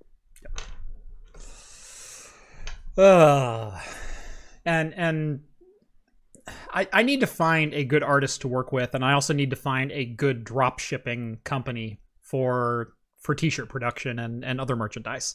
In fact, I'll probably reach out to a couple of people that I know that have done deals like that before. My biggest thing is I never want to be a logistics company. I'm a content creation and technical provider company. Then you're at the point of like, how many do I need of this? Do I need to keep all these shirts available? I don't want 1,000 shirts in my garage and my wife to have to run shipping and receiving. That's not what I want out of my business. I want to farm that out 100%. And I'll just take the 25% cut or whatever it is. Yep. I do have a question. I do have a question for the community at large, because we talked a little bit about sponsorships there, and RAID has come up. James says, "Oh no, not RAID Shadow Legends." So, like every YouTube, RAID Shadow Legends has reached out to me. They've reached out a couple of times, and a couple of times they offered me pretty good money. Would you guys? What would I have to earn from a RAID Shadow Legends advert for it to be okay? Your own character. Now I love I love that Colin Furs did a Raid Shadow Legends advert in his most recent video, and he unashamedly did a Raid Shadow Legends advert where he goes almost verbatim, "This expensive," and someone had to pay for it, and that someone was Raid Shadow Legends. and I like that. I really like that. I like that take on it. Where, look, this crap is expensive. I got to get the money from somewhere. Raid Shadow Legends, $5,000. You're starting to get up there. 2 million, no mobile ads, period. $1,000. I do have some. I wouldn't do it for less than a 750K spot. To replace the one you sullied for running a raid. What did Rev say? Oh, a new soul to replace the one you sullied for running a raid ad. $10,000. You know what's funny is some of those are actually within the realm of possibilities for what I've been offered. So Do a straw poll, not at all unless you can disclose it too. Right, and I think I would want to disclose it. Like Raid Shadow Legends sent me over a 3090, so here's a 60-second advert for them. Like, would that do it? Like a tongue-in-cheek, yeah. 10 times your normal rate, 25,000. I'm not going to land 25,000. I'm not going to get 5 figures, but I could easily land, I think, pretty solidly into 4 figures. So I just thought I'd throw it out there because, yeah. See what you should do is you take it and then you say, this ad got me this, and I'm gonna have you have like me, Rhett, or Steve say the ad. I will never do a mobile app, but one of these guys will. Yeah. Hold on, gotta let Rambo out. Flip the camera over to like Rhett. Oh, I would love to see Rhett just. I would love to see Rhett feel like try to say this game is good. Right. Now to be clear, I don't want to do a Raid Shadow Legends ad, but at the Raid Shadow Legends, there we go. But at the same time, if I mean, $5,000 is $5,000, and I've got nothing against them other than their ads have become nothing more than meme material at this point. But 3090 for all your rigs? Well, I do have 2 rigs. I mean, a pair of 3090s, that could get it done. All the co-hosts get an upgrade. Oh, yeah. No, here's what we do is we convince Raid Shadow Legends to sponsor the same thing like the $10,000 Intel thing for Linus, where all of his employees get $10,000 Intel upgrades.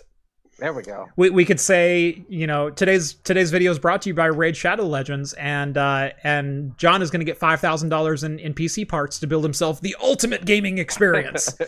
and we film in your houses, and we build you guys computers, and that's the video.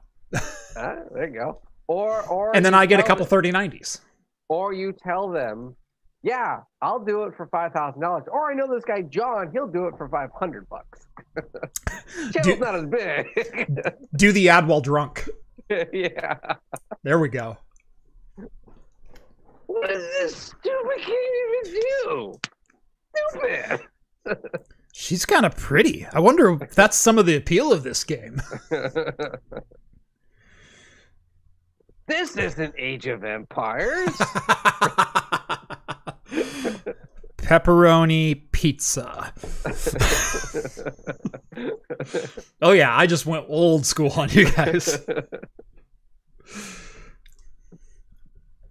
Yeah. So no, like the amount of money I turn down on this channel, the amount of no-name VPNs or VPNs with a sketchy pass that reach out, or CD key websites. Yeah, I was gonna say the CD key one. God, how many? You've been getting those since the beginning. Oh yeah, and they offer good money, and I can't say I blame the people that take them, because I use CDQ websites from time to time to buy Windows licenses for machines around here. I've talked to Microsoft representatives who say, yeah, they're off-market keys, but they'll activate in any region, and they're technically not breaking anything other than a license agreement. And who the hell? That's not going to stand up in court. Yeah. Like as long as you have a Windows license, you're good to go. So as far as that stuff goes, it's like, yeah, fine. At the same time, I read enough about CDK websites basically trading credit card numbers on the black market and buying a whole bunch of off-market games with stolen credit card numbers, and in the end the credit card companies will write it off, and so they'll take money right out of the pocket of game developers, and so they'll buy a whole bunch of Steam keys from Argentina, and then they'll sell them to the US market. Once the credit card fraud is found, they cancel the Steam transaction, which means the developer makes absolutely no money. And in fact, they lose twice because they also have to give away a legitimate license on Steam. So I've read enough of those. Like the Windows and Office licenses are one thing. The gaming licenses and keys are another matter entirely. And that is, those are all gray, trending towards black market. Where you're trading in stolen goods. And so I don't necessarily begrudge anyone who takes a payday at doing an advertisement. I don't begrudge anyone for doing a Raid Shadow Legends ad, because I have nothing against Raid Shadow Legends other than I don't like the advertisements. And if that's the worst thing you can say about a company, money is money. Yep. Like, at the end of the day. How much have you paid into the cloud gaming project? Make them pay for all of it, start to finish. I'd rather have a 3090. Gosh, how much am I into the cloud gaming project beginning to end? I spent about $1,000 on the 7150X2 cards. I spent about $600 getting the Dell up and running and getting enough memory for it. I then spent another $1,000 on the 7601 32-core EPYC CPU. And motherboard combo. That was almost $1,200 for that combo. I bought 8 1.2 terabyte Intel Enterprise SSDs at one point. And then the project ended up getting sponsorship from Seagate for an NVMe drive and a couple 1.92 terabyte SSDs. So those SSDs went into another project, but that was $1,000 for 8 SSDs. Yeah, the list goes on and on. Like, I'm easily $7 or $8 grand of my own personal expenses into that. And then that's not including time. Let alone time, let alone some of the parts that have been donated or sponsored for the project, like the couple of Tesla M60s that at the time they were donated were about $2,500 a piece. Like, there's a lot of money into that project. And what's really funny is I run an advertisement on the channel and they go, "I can't believe you're selling out. Do you like the content that I do? Because it's expensive, yo." Like, oh, this is so hard. Click, yeah. Click. Oh, my finger. Yeah. How dare he do that? Yeah, no, I had a commenter earlier this week that I kind of went nuts on because he was like, "No, don't do advertisements. No more advertisements." And it was one of my better ones. It was the one with the Z-Car. Like it was 40 seconds listening to an engine rev. Like, what are you opposed to on that? "I signed up to watch your cloud gaming server, not to watch your Z-Car run up and down for 40 seconds. I went, "It's 40 seconds. Skip it, for crying out loud." Yeah. And he goes, "Yeah, but you're just selling out." And I went, "Okay, I'm sorry. Did you spend $50,000 starting Craft Computing? Because I did. Yeah. And I'd like to make that money back. I have bills to pay here." Right. It's like, my integrity wasn't questioned because Viper decided to run an advertisement on my channel. Well, I remember seeing his comment, "I pay for YouTube Premium not to see ads, and then you go out there and make ads." Yeah. Well, it's like, well, I don't get any of YouTube Premium. Right. Well, to be fair, YouTube Premium, I do get some revenue from that, but it is a trickle compared to AdSense revenue, let alone a trickle compared to putting an ad in my video. Yeah. And not to get all back in my day on you, but I'm going to get up on my boomer soapbox and say, back in my day, for a 60-minute television program, we watched 18 minutes worth of ads. And we were happy. Oh, and that was on a service that we paid $150 a month for. Yeah. Like, if you want to talk advertisements, let's talk advertisements. And let's talk who's getting the raw end of the deal. You pay $10 for YouTube Premium to not watch those ads. You can suffer through 40 seconds worth of mine.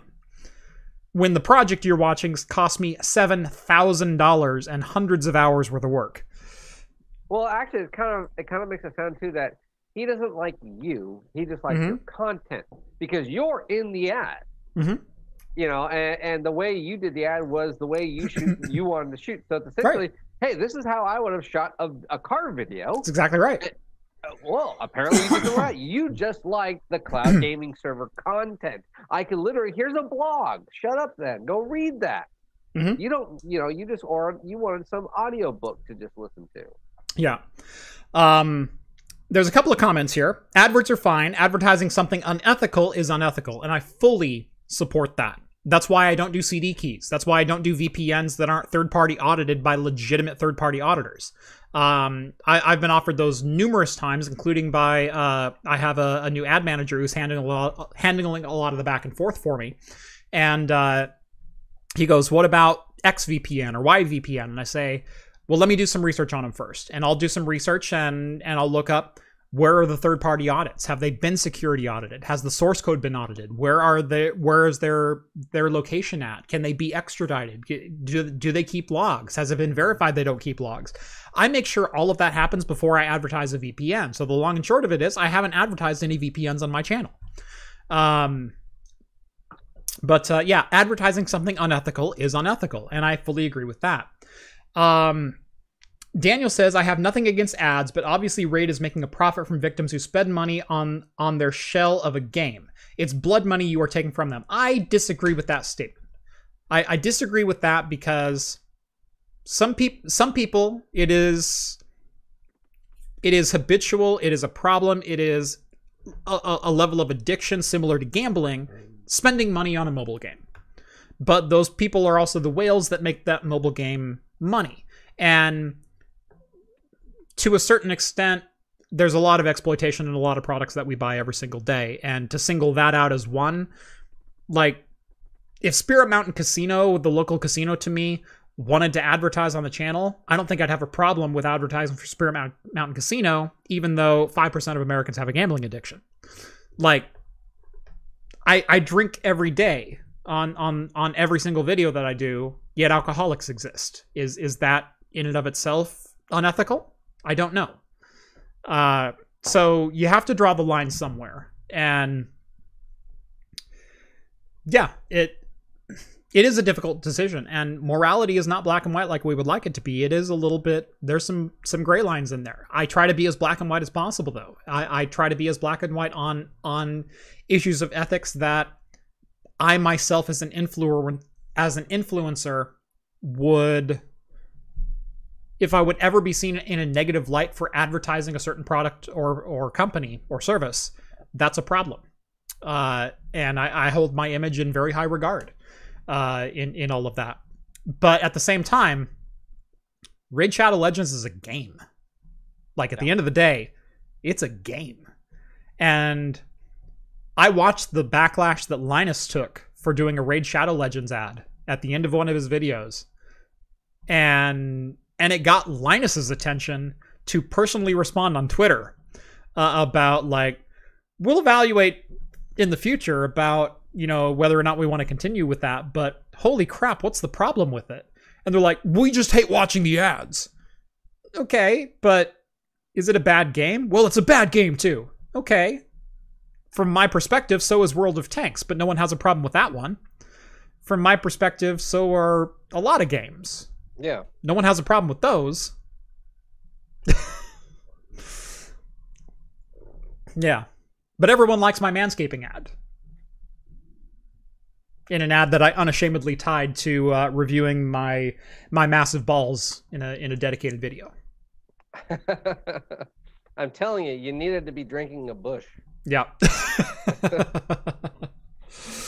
Yeah. No, I've done 2 manscaping ads so far. 2 more are coming, and those ones are going to be new ones. So stay tuned to the channel if you want to see more of my massive balls. Or subscribe if you haven't already, and hit that like and notification on this video, and comment below too. Comments actually do really help if you're watching afterwards. It really helps push this one into the algorithm and Jeff's channel. So apparently my upload is really bad right now. Yeah, mine is kind of suffering as well. It's been jumping up and down. It's kind of stabilized. I usually upload either at 1440p or 4K. Tonight I decided to go 4K, but usually around 15 megs. For some reason I was dropping down into the single digit megabit upload. I was dropping down to like the 4 and 5. And so the stream was getting a little choppy. Even John was choppy when we first logged in. So something's going around in our region that's a little different. Yeah. And we both have different gateways as well as different ISPs. And so something... Yeah, I dropped down all the way to 3, and then I'm like... I wonder if the Picnic Mansion is doing all right. If something up there is going wrong. Will you be using manscaping on Rambo in the next ad? No, that's just mean. Rambo doesn't need a haircut. Actually, no, Rambo does need some grooming, specifically around the genital area, but I will not be doing that. Come on, it's gentle. It doesn't cut. That's a video. It's so gentle you can use it on your cat. Yeah. Yeah. In 720p, whole night looks okay. Yeah, and I'm sure it looks pretty good. If you want more of Jeff's balls, come join the Discord server. Thank you, Pilot. Yeah. World of Warcraft addict. Like, would anyone have a problem with me advertising World of Warcraft? Well, number one, it's like, 2007 called, they want their advertisements back. But number two, just because some people are addicted to a particular game, does that make it inherently bad? No one would have a problem with me advertising alcohol, even though there are alcoholics out there. I'm sure there are alcoholics who watch my channel. So, yeah, it's like 6 one, half a dozen another. To be clear, I'm not going to do a Raid Shadow Legends ad. To be crystal clear, but I'm just kind of intrigued. I'm intrigued in the conversation about why, about why the pushback. Why, when I've seen some people do it, and like I said, if you haven't watched Colin Furz's latest video, go watch his latest video where he unabashedly says, this crap's expensive and I have to pay for it somehow, and YouTube just doesn't pay enough. So here's Raid Shadow Legends for the next minute and a half. And the whole time he has, so Colin usually has another Colin that talks to him over his shoulder. And the other Colin was coming over his shoulder going, Raid Shadow, I can't believe you sell out, you son of a, and whatnot. And he goes, I had to pay for it. So he's arguing with himself on camera. It was great. It was so great. Now I will say, David Does Tech probably has the best manscaping ad I've ever seen, comparing it to shaving Chewbacca with a lightsaber.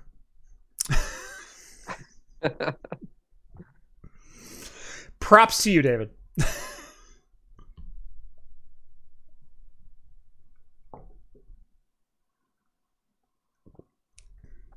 I'm gonna go grab another beer. Another thing? Another beverage? Another beverage. It's not a beer. Beverage. All right. And while John's doing that, we can talk about Discord really quick. There was a lot of worrying going on over the last 3 or 4 weeks about Microsoft is in talks to take over Discord. As it turns out, the talks were kind of the other direction of Discord saying, hey, we're kind of ready to sell. And again, I will never begrudge anyone from making money. So this is a perfect tie-in to what we were just talking about in what's wrong with someone running an ad that is in itself not necessarily unethical, but still generates revenue. And this is kind of the same conversation. Discord was looking for someone to buy them out, so the creators could go off and live a life of luxury, and whoever took over could have another chat platform or take it over or integrate it into whatever service. Microsoft came out as the main courtier, and those talks kind of dissolved over the last week or so. In fact, last Thursday, Discord officially said that they are dropping out of the Microsoft talks for a takeover, and in fact are exploring a public offering, so making Discord a publicly traded company, which is great. A lot of people have really liked Discord's method of business, both when it's successful and when it's failed. We've got the Discord Nitro thing that for a time got you access to some certain game libraries, and then the game libraries were no longer available because they couldn't afford it anymore. And like they've had some things that have attempted to launch and then failed, but the core of their business is actually a pretty decent business. And yeah, it works really well. Yeah. A lot of people were afraid that it was going to go away or be absorbed and become like the new Microsoft Teams format or something like that. And yeah, it might have. But at the end of the day, I don't begrudge the Discord creators for selling their app. I don't begrudge Tom from selling MySpace. Like, how stupid can you possibly be? He has a very memorable tweet where someone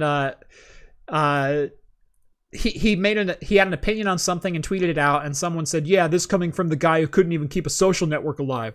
He goes, yeah, this coming from the guy that sold MySpace for $580 million now doesn't have to do anything in my life. Yeah, it's rough. Good luck. Yeah. Good luck moving out of your mom's basement next week. Yeah, the guy who got like you couldn't even keep a social network alive. I made $580 million. He started social media basically too. Palmer Luckey so sold out to Facebook. Yeah, he's also a billionaire. Like, yes. Do that math. So would you be? I know when people do that, it's like that's the stupidest response to anything. Like, oh, that's just them being jealous. Mm-hmm. Yeah, so the conversation around Microsoft taking over them was fairly comical to me. As I've stated, Microsoft is starting to shed, in my eyes, they've been on this road for a while, but is starting to shed a lot of the evil Microsoft ways of the past of buying up companies, absorbing them, and then erasing them from history. Which Microsoft has done before. They've also defined standards on how the World Wide Web will run. And you require this ActiveX plugin to visit this website, which Netscape can't run. And so you have to run Internet Explorer in order to visit this web. Like, Microsoft tried to capitalize the internet at one point. They tried to monopolize your browsing. And long term, they failed at it. But remember, 1998, they had an FTC lawsuit and record fine for a reason. Yeah, it didn't even go away till like mid to 2000s. Yeah, late 2000s, like 9, 10 almost, I think. Yeah, no, that they were fined a record amount in, I believe, 1998 or 1999, and then again in 2009. Yeah, that's what I was thinking of. Right, and so yeah, it's happened twice, and in fact, the EU fined them a record amount for the EU. I believe it was like $2 billion or some crap like that in 2013. So I'm trying to remember all of my Microsoft record fines here. Hey, Muda's on. Hey, Muda. Thank you again for the shout out, by the way. Yeah, they're not calling their competing products communist tech anymore. LOL. Yeah, that was a slogan of theirs in the past. Was they were they tried to edge everyone out, and they really did. Like I said, in my mind, they're starting to kind of shed some of that anti-competitive behavior. They've been, they were the impetus that brought us to cross-platform play on pretty much every gaming system and game that we have now. Not that PlayStation was ever going to open that market up, but Microsoft kind of pushed for it and forced Sony's hand, and well done for them. But the EU was related to Microsoft Edge. Yeah, that was the forced browser injection. So Microsoft Edge was by default the only browser that you could use, and you weren't given a choice, which is why for a couple of years, if you signed in with a European region, so when you activated Windows as in the EU market, you would actually be taken to a default browser selection screen with a randomized order, so Microsoft couldn't put themselves number one. and yeah, that ended up being like a $2 billion fine or something like that. I believe that was 2013.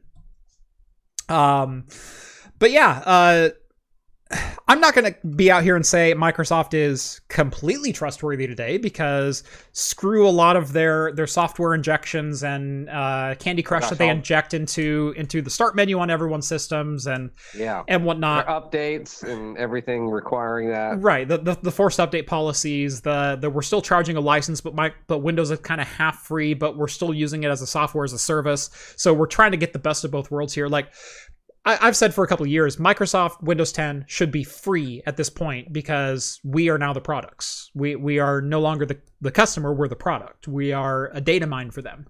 And that's not right.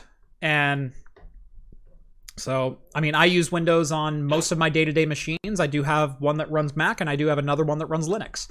And that's what I do every single day. But I need my Windows PCs up and running because I learned Adobe Premiere and moving over a lot of my workflow over to DaVinci Resolve or Final Cut Pro or some other software takes a lot more than you might imagine. It's not an instantaneous transfer, and then it's not even just Adobe Premiere. It's all the other stuff you use. To run your videos, all your benchmarking tools, your personal stuff that you do, you're syncing your accounts with your family and everything like that. Other things like that. Microsoft, you're used to it already. Yeah, it's not easy to just switch over. Yeah.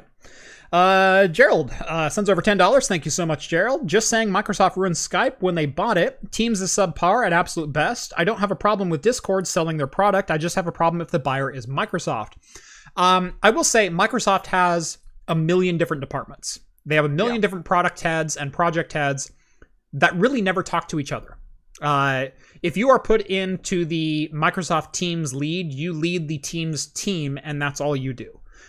There's not some glorious unified language of Microsoft as far as what products will be good and which products will be bad and which products have to abide by this Microsoft mantra. It really is almost a competition internally of who gets the resources and whatnot. And the long and short of it is Teams doesn't get the resources that Office 365 as a whole gets.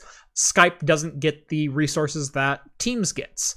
And so I won't say they ruined Skype because Skype for a while was a verb and it still kind of is a verb. The only reason Zoom became a verb was because of the pandemic and because it had the exact resources necessary for classrooms and lecture halls and intercontinental meetings to still take place.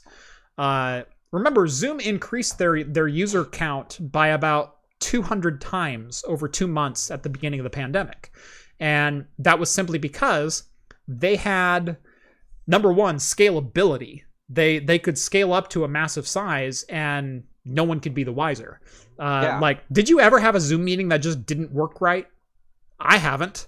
However, I shudder at every single GoToMeeting that I ever have to join.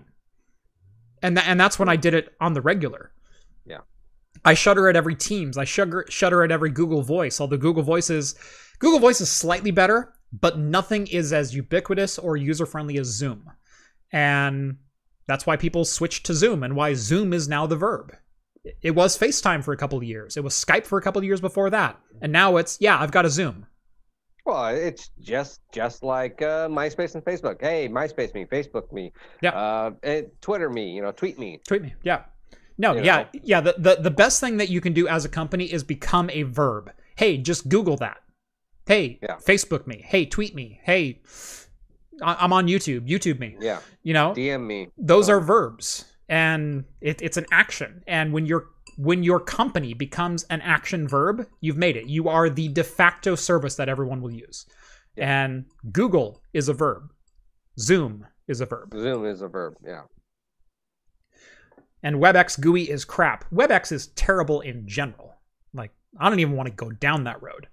But yeah, it's... I won't say they ruined Skype, but Skype as a service... Skype as a in the fundamental things that a voice chat needed to be. They failed when the demand became higher. As far as a casual business meeting greeting teleconference, they kind of worked. They didn't have the greatest management tools, they didn't have the greatest other things. And the video quality was always hot and cold. Like, sometimes I had some, 4K gorgeous web meetings. Other times it looked like I was on a webcam from 1998. Like, I've totally had both of those experiences inside of Skype, sometimes in the same call. And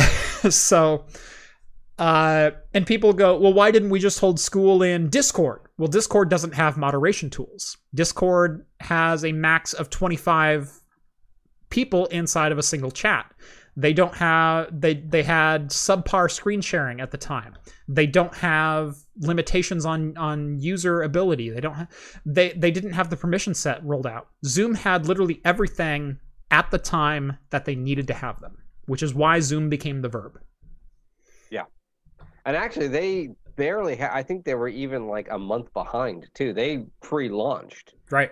if I remember correctly, and I think it was like the first month or two they struggled a little bit. There was because they had a security issue, didn't they? With like they had a Zoom was hacked. No, you didn't set a password on your Zoom meeting. Yeah, that's what it was. And the default action was to just let anyone in because, well, if you share a link, the link should be private, right? Well, someone reverse engineered the 9 and 10 digit codes required to join a Zoom meeting, and so they actually someone actually created a Zoom dialer to enter accurate Zoom meeting codes.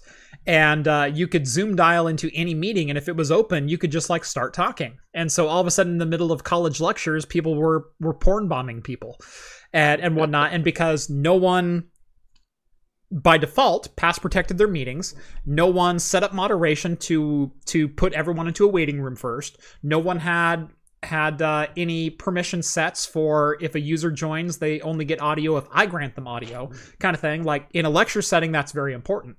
If it's a web call where you're just getting 12 people together and everyone needs to be able to talk, we're all adults, we can handle that. But as soon as you want to handle when a malicious third party comes in, it's a problem. And Zoom wasn't quite... I hesitate to say Zoom wasn't in the right position. More users weren't trained on it yet. And the defaults were wide open. That was the problem that Zoom had.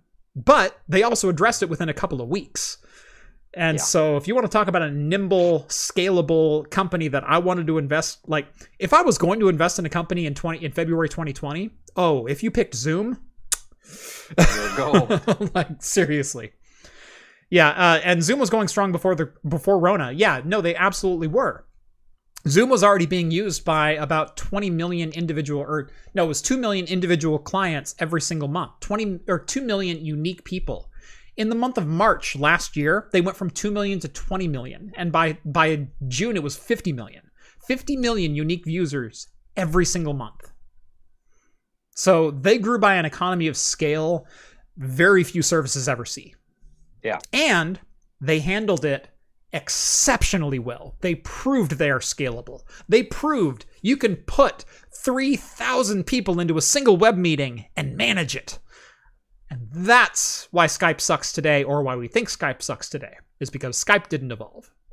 No, I mean, Skype, we still have trouble, anytime my dad still uses Skype, to do a meeting, or at least the last couple times I remember him using it, just one-to-one, crash, yep. Or audio doesn't come through, our audio comes through, but no picture, and or yep. Picture, no audio. For some reason, Zoom, it works. Yep. You turn it on and it works. Yep. And they should follow pfSense philosophy. The secure settings are the defaults, and they are the defaults now. But when they started, they were being used for executive board meetings, and they weren't being used for college lectures or middle school chemistry or all of the various things that they're used for now. Back in February, the average person didn't even ever hear of Zoom. And so it was just these big companies sending a link out already privately, right, to say, hey, join this. And it was a couple of people probably in this meeting, to where no hacker person probably ever thought, oh, there's this small company who called Zoom. I'm going to go develop a dialer just for them so I can sit in these board meetings. Yeah. It wasn't a thing. But then come March and April, when 50 to 100,000 people are using it, I got an idea. Yep. So, yeah. All right. We have one last story to get to, and that is how bad exactly was the Cyberpunk 2077 launch? Because it's one of the most memed games ever as far as the graphical issues, the bugs that are in the game. And I said at the time, there are some versions of the game and some hardware combinations that are frankly unusable. Cyberpunk 2077 should have never launched on what at the time were the current generation consoles. The Xbox One, Xbox One S, and the PlayStation 4. They should have never launched on that hardware, because that's where the majority of the bugs were found, and that's where a lot of the lulls were had. But it's a massive open world game that, aside from a couple graphical issues and characters' animations breaking for a split second, I had the T-pose on motorcycles a couple of times. I had characters clipping through elevator doors because they either walked too early or too late. I had that happen a couple of times. Wasn't really immersion breaking. It was just like, that's kind of funny. Like, you can tell that's a pre-scripted animation because they missed their cue. It's just what it is. But how bad really was the Cyberpunk 2077 launch? Well, we have some actual numbers reported via TechSpot. This is over on eTechnics. They kind of summarized everything in a nice, neat little couple of paragraphs for us. So, Cyberpunk 2077, over the last quarter of last year, so that is from launch time to the end of CD Projekt Red's fiscal quarter, sold, I think it was, right here, 13.7 million units. Yeah. In the blowback from the and criticism and everything else about Cyberpunk 2077 being a broken game that never should have shipped, and they bait and switched us, and how dare CD Projekt Red, and they went from Got a refund to everyone. They went from one of the most loved companies to one of the most hated companies overnight because the Reddits got to them. And every single glitch in that thing was just like, refund it. Well, how do we quantify that? How bad was the game? Well, CD Projekt Red said, if you bought the game and you don't like the game or it's not playable, you can get a full refund. Period. They said that before Microsoft and Sony stepped up and said, yeah, we'll honor that. But they said, contact us, we will get you a refund. Okay? Of the people that bought the game, 13.7 million copies. Just in the quarter. In the quarter. Just, November through I think end of January was their quarter. 13.7 million copies sold. 215,000 refunds. 215,000! Holy crap! It's 1.6%. Yeah. Less than 2%. 1.6%. 2 out of every 100 people asked for a refund. So, was it really that bad? Was it really that bad? That's kind of what the thought that I want to leave you guys with tonight is. Oh, hold on, Thomas. Good morning from Norway. Hello, thank you. Good morning from Norway. I'm drinking coffee, but that beer is really tempting. The beer is always tempting. Although I did have a coffee before the show because, holy crap, I was tired today. I did not sleep well last night. I tossed and turned all night long. Woke up literally every hour on the hour until my daughter decided to wake up at 6 o'clock, and then I'm just awake. So yeah, I had a coffee about 6 o'clock.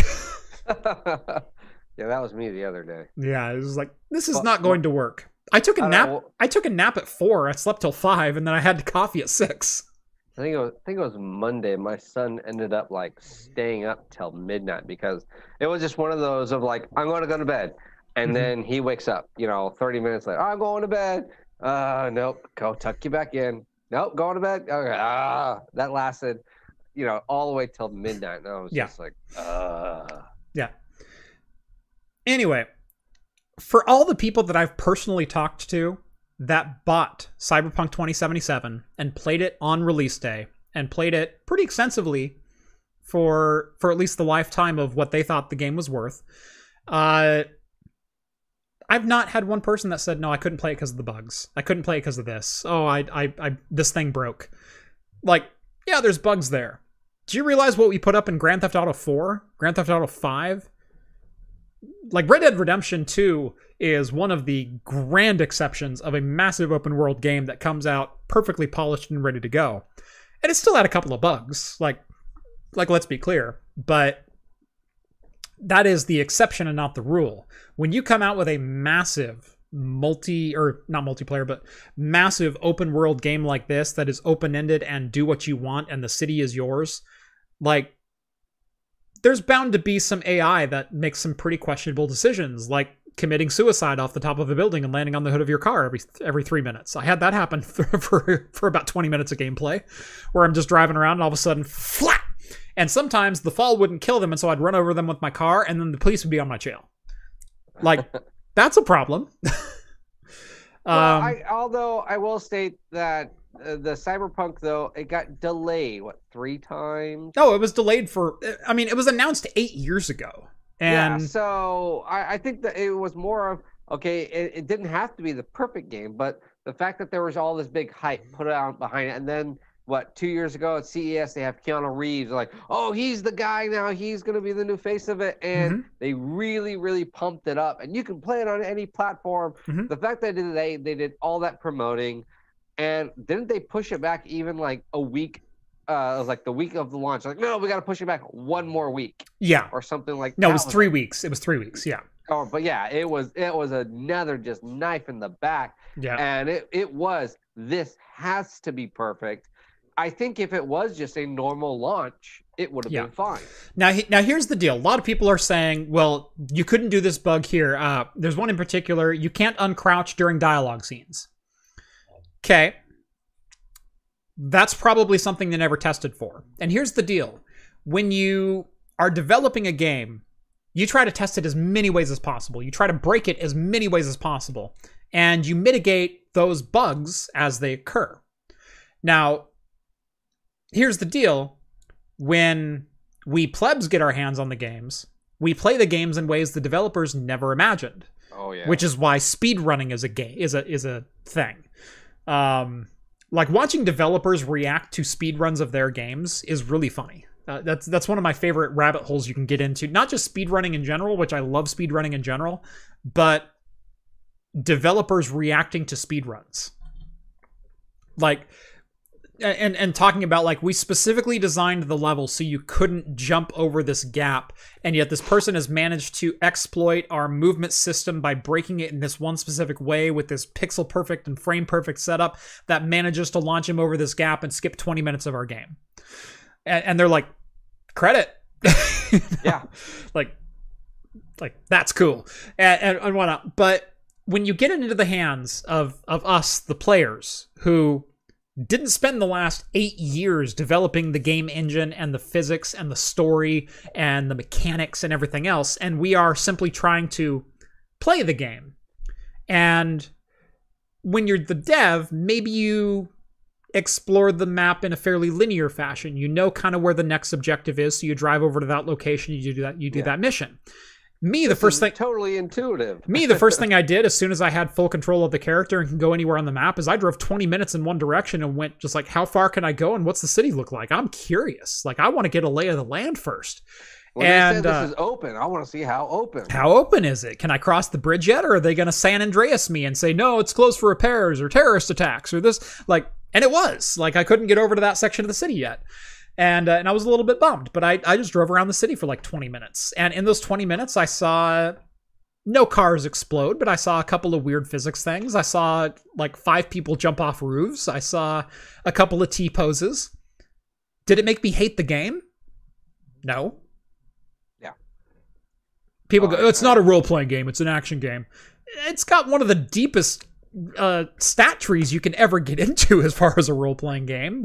Like it's pushing Borderlands and a couple of those style games for as far as deep into the tech tree that you can get. So how is it not a role-playing game? Well, there was only an illusion of choice. Yeah, I think that was kind of the storyline. If we're being honest.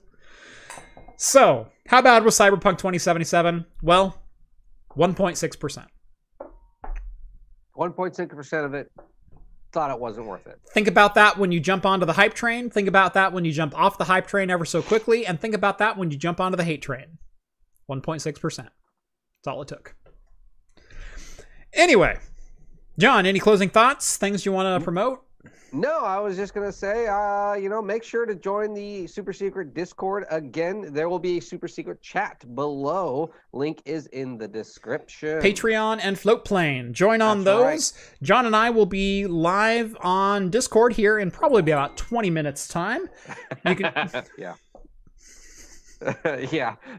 Yeah, and maybe subscribe now. Go to it.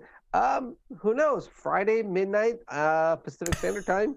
There might be a live show. There's gonna be a show Friday at midnight when John's moratorium on alcohol lifts. Yeah, Skyrim. Yeah, Skyrim was the game of the freaking decade. Do you want to know how broken Skyrim is? Like, let's talk about the bugs in Skyrim, for God's sakes. That still haven't been patched. But we can buy it on every platform. So, what is 1.6% relative to other game refunds? I'd say it's higher, but not exceedingly so. Now, actually, the only one thing they did state in the article was it was just for that quarter. It's not till the start of the second quarter of this year. Right. But anyway, make sure to subscribe to Craft Computing if you haven't done so already. Like this video. Subscribe over to Hops and Brews. Link is also down in the video description. If you like the beer content on this channel, he could use some love as well. Yeah. We do this show every Wednesday night at 8 p.m. Pacific time right here on YouTube. You can also catch us in podcast form over on Anchor.fm or wherever your favorite podcasts are found. Spotify, Google, Apple, iTunes. We are everywhere. Yeah, we already did the Discord thing, so I don't think there's anything more to say there. Make sure to catch us every week. Keep watching the videos. We appreciate you. You guys are awesome. And as always, we'll see you next Wednesday. See you guys. Cheers, everyone.